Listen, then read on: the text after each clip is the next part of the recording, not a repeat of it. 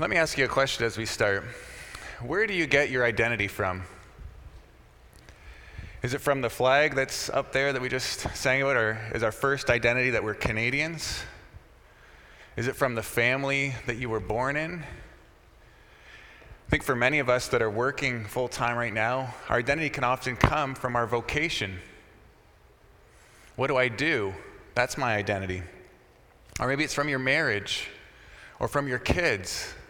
How your kids do, that's how you do. If they're doing well, you feel like you're proud, but if they're not doing well, then you're feeling bad about yourself. Where do you get your identity from? Identity is a hot topic these days. We're all talking about identity. This morning, as we look at this passage that was read, or that we read together, we're going to be seeing that our identity actually comes from Christ and from what He says about us. And what we really believe about our identity actually changes how we live our lives. And we're going to see that again from this passage this morning. So I'd like you to turn in your Bibles to Luke chapter 9. We're going to look at verses 23 to 25. If you don't have your Bible with you here this morning in the chair rack in front of you, you can grab one of those. It's on page 733. And since we're just hopping into Luke 9 this morning, this isn't part of one of our sermon series, let me give a bit of context about what's going on here. Luke 9 begins with at least three things that are happening that are making the disciples pretty happy about themselves and about where they find themselves. You know, in the first few verses, in verses 1 and 2, they're sent out on this mission trip and they're given authority to heal. They have power over demons. They're seeing people come to faith in Christ. God is at work amongst them. Following this mission trip, we see in verses 10 to 17, there's the feeding of the 5,000. So they're seeing Jesus perform miracles right before their eyes. 5,000 people, that was just men recording that day, so it's probably more like 10,000 or 12,000 people that were fed on that occasion. And they got to witness it with their own eyes. And then following that in verses 18 to 20, Jesus asks the disciples, "Who do you say that I am?" And Peter, at this point, confesses that Jesus is the Christ. He's the Messiah. And so now the disciples are realizing they're following the Messiah, the one sent from God. And so they're probably feeling pretty happy about themselves and pretty good about where they stand right now. They're probably riding pretty high. And it's at this point that Jesus hits them right between the eyes with one of the most difficult teachings about what it really means to follow Jesus. Look what it says in verses 23 to 25. He says this to them: "If anyone would come after me, let him deny himself and take up his cross daily and follow me. For whoever would save his life would lose it, but whoever who loses his life for my sake will save it. For what does it profit a man if he gains the whole world, yet loses or forfeits himself?" Following Jesus isn't just about healing the sick, having power over demons, and enjoying miraculous lunches. It's going to be more challenging like that. Jesus isn't starting a country club with a list of benefits and privileges that come along with your free membership. If you want to follow Jesus, you need to be willing to count the cost. Look what it says. The first thing he says here is to deny yourself. As a follower of Jesus, must deny themselves. We would all agree as Christians that we're supposed to deny sin, but to deny our own selves? Is that right? Is that what it says? If anyone wants to follow after me, he must deny himself. Self-denial means that we're committed to surrendering our own desires, our own ambitions, our own comforts for the sake of following Christ. Again, we contrast this with our self-centered culture that we find ourselves living in. Never has there been a day and age where it's been totally about the self. You know, again, even singing "O Canada" this morning reminds us that we're part of a nation. But today, people are more engaged with the idea of, well, what does it mean to me? What is that for me? What do I think about that? Everything in secular culture today is about the self. It's not about what you can sacrifice for your country, or what you could sacrifice even for your family or your loved ones. It's about what can they sacrifice for me? What could Canada do for me? What can my family do for me? What can my friends do for me? What can my job provide for me? The commercials on TV are about what you can do or what you can get for yourself. Our social media profiles are all about presenting a good image of ourselves. We are so self-centered. And then Jesus comes up to us and says, you must deny yourself if you're going to follow me. But when we deny ourselves, we are also gaining something. The Christian life isn't about doing what seems right to you. It's about doing what Christ has called you to do. We're supposed to deny ourselves. And then Jesus goes on and explains what that might mean. It says to take up your cross daily and follow me. What does this phrase, take up your cross, mean? Well, again, this wasn't initially spoken by Jesus to us. This was originally spoken by Jesus to his disciples. And they, for sure, living in the Roman culture, would have known what it means to take up your cross. They would have seen many men carrying their crosses. When they saw someone walking from their village carrying a crossbeam over their shoulders, they knew that that man was on a one-way journey to his own death. He would not be coming back. Taking up the cross in the Roman context would have referred literally, again, to someone carrying a crossbeam from the site of their sentencing to the site of their crucifixion. There were no known survivors of Roman crucifixion. It was a one-way trip. The cross is a symbol of absoluteness and totality. There were no nominal cross carriers. Somehow we've come up with being a nominal Christian. I kind of, believe a few things about Jesus, and they're a nominal Christian. There were no nominal cross carriers. If you were carrying a cross, all of your identity was now wrapped up in the cross and what that meant. When Jesus called his disciples to take up their cross, he was saying, if you're going to follow me, it's going to be with your whole life. The Apostle Paul, who wrote much of the New Testament, as we know, he knew what it meant to follow Jesus. And he wrote this, and it was actually already referenced this morning. Romans 12, verse 1, Paul writes, therefore I urge you, brothers, in view of God's mercy, to offer your bodies as a living sacrifice, holy and pleasing to God. This is your true and proper worship. This passage tells us that if we're going to be following Jesus, we need to be living sacrifices. It's a contradiction of terms, isn't it? When you think about it, living sacrifice. As Christians, we are living, yet we're also dead. We're dead to ourselves. We have died to ourselves. A sacrifice is dead when it's placed on the altar. The problem with us as living sacrifices is that we constantly scurry off the altar and do our own thing. But we have to be a living sacrifice, following Christ and what he's called us to do. And Jesus even says daily. We're supposed to take up our cross daily. Choosing to follow Jesus is a one-time decision. Following him, we know about when we place our faith in Christ, immediately we go from the kingdom of darkness to the kingdom of light. We experience conversion. We are brought new life. We think about that in baptism, when we're baptized, when we're united to Christ in his death as we go down into the water and in his resurrection as we come up. That's a one-time thing that happens when we place our faith in Christ. But there's also this ongoing journey that Jesus calls us to daily give ourselves over to him.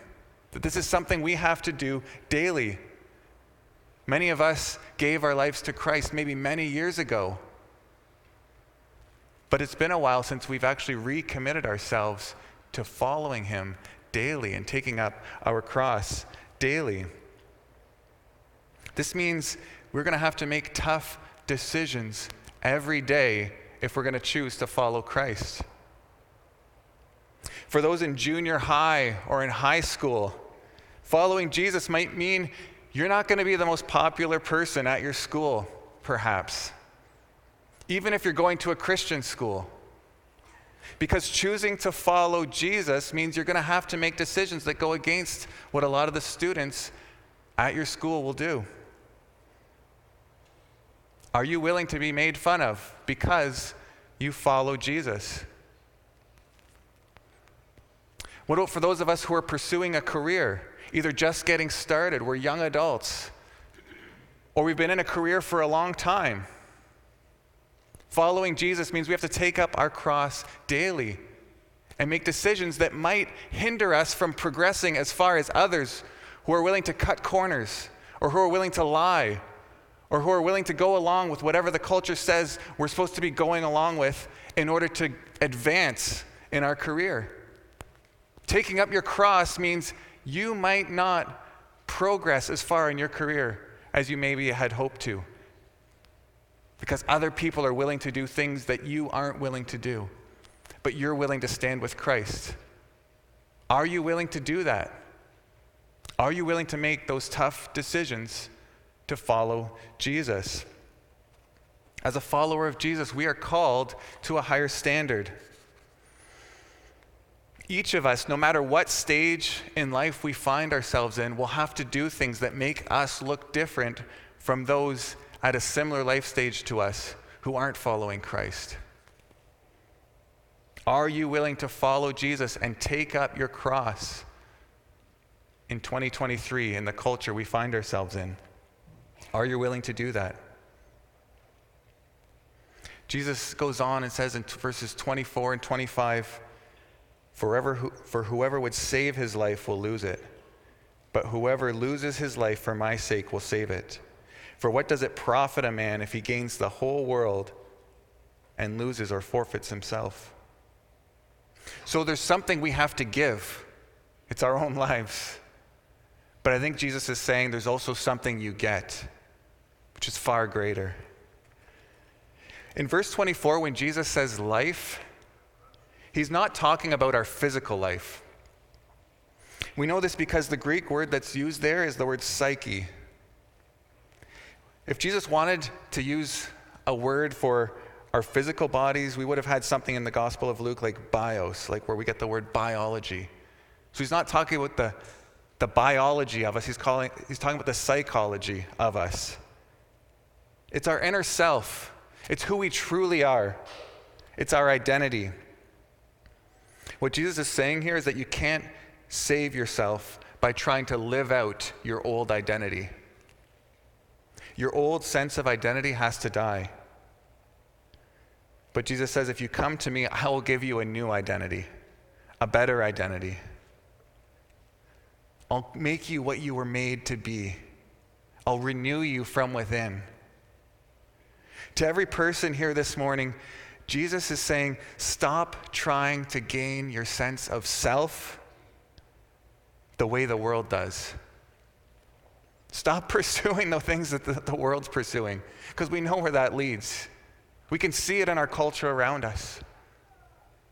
Are we getting any better as a society as we pursue our own sense of self from within? Is our world becoming a better and better place as we look further and further within ourselves? The ordinary way to gain a sense of self is by trying to gain what the world has to offer. And we see that from what Jesus says in verse 25. He says, for what does it profit a man if he gains the whole world, yet loses or forfeits himself? If we're building our identity on what the world prioritizes, we might do well, actually, from a worldly standard. You might become the most famous business person, or you might have a great family, or you might be the most popular person at your school. So if you're putting all of your eggs in that basket of the world's image of what our identity is supposed to be, you might succeed from a worldly standard. But what benefit is it to you if you gain the whole world and let you lose yourself? Have you really gained anything? You could be successful at these things. You could be getting the best grades. You could be the most popular person. And again, in this way, you have gained the whole world, but you've lost the purpose for which God has made you. Jesus is saying you can gain the whole world, but whatever you're putting your hope in, apart from him, it is unstable, and ultimately you will lose it. But if you lose yourself for Jesus, you will have an identity that you cannot lose. You will have your true self because you were made to know God and to be known by him. And so how do we get this identity? How is it that we get this identity that Jesus is offering us? It's by uniting ourselves to Jesus by faith. Christianity isn't about becoming a better person or a better parent or a better person in your office or a more likable person. Christianity is about uniting yourself by faith to Jesus in his life and in his death and in his resurrection so that we will die to ourselves and receive new life in him. You see, Jesus doesn't just call us to take up our crosses and follow him for the sake of it. We do it because that's what Jesus himself did. Look at verse 22. Right before he calls the disciples to take up their cross, look at what Jesus says himself. The Son of Man, this is Jesus' name for himself. Jesus is saying, I must suffer many things and be rejected by the elders and the chief priests and the scribes and be killed, and on the third day be raised.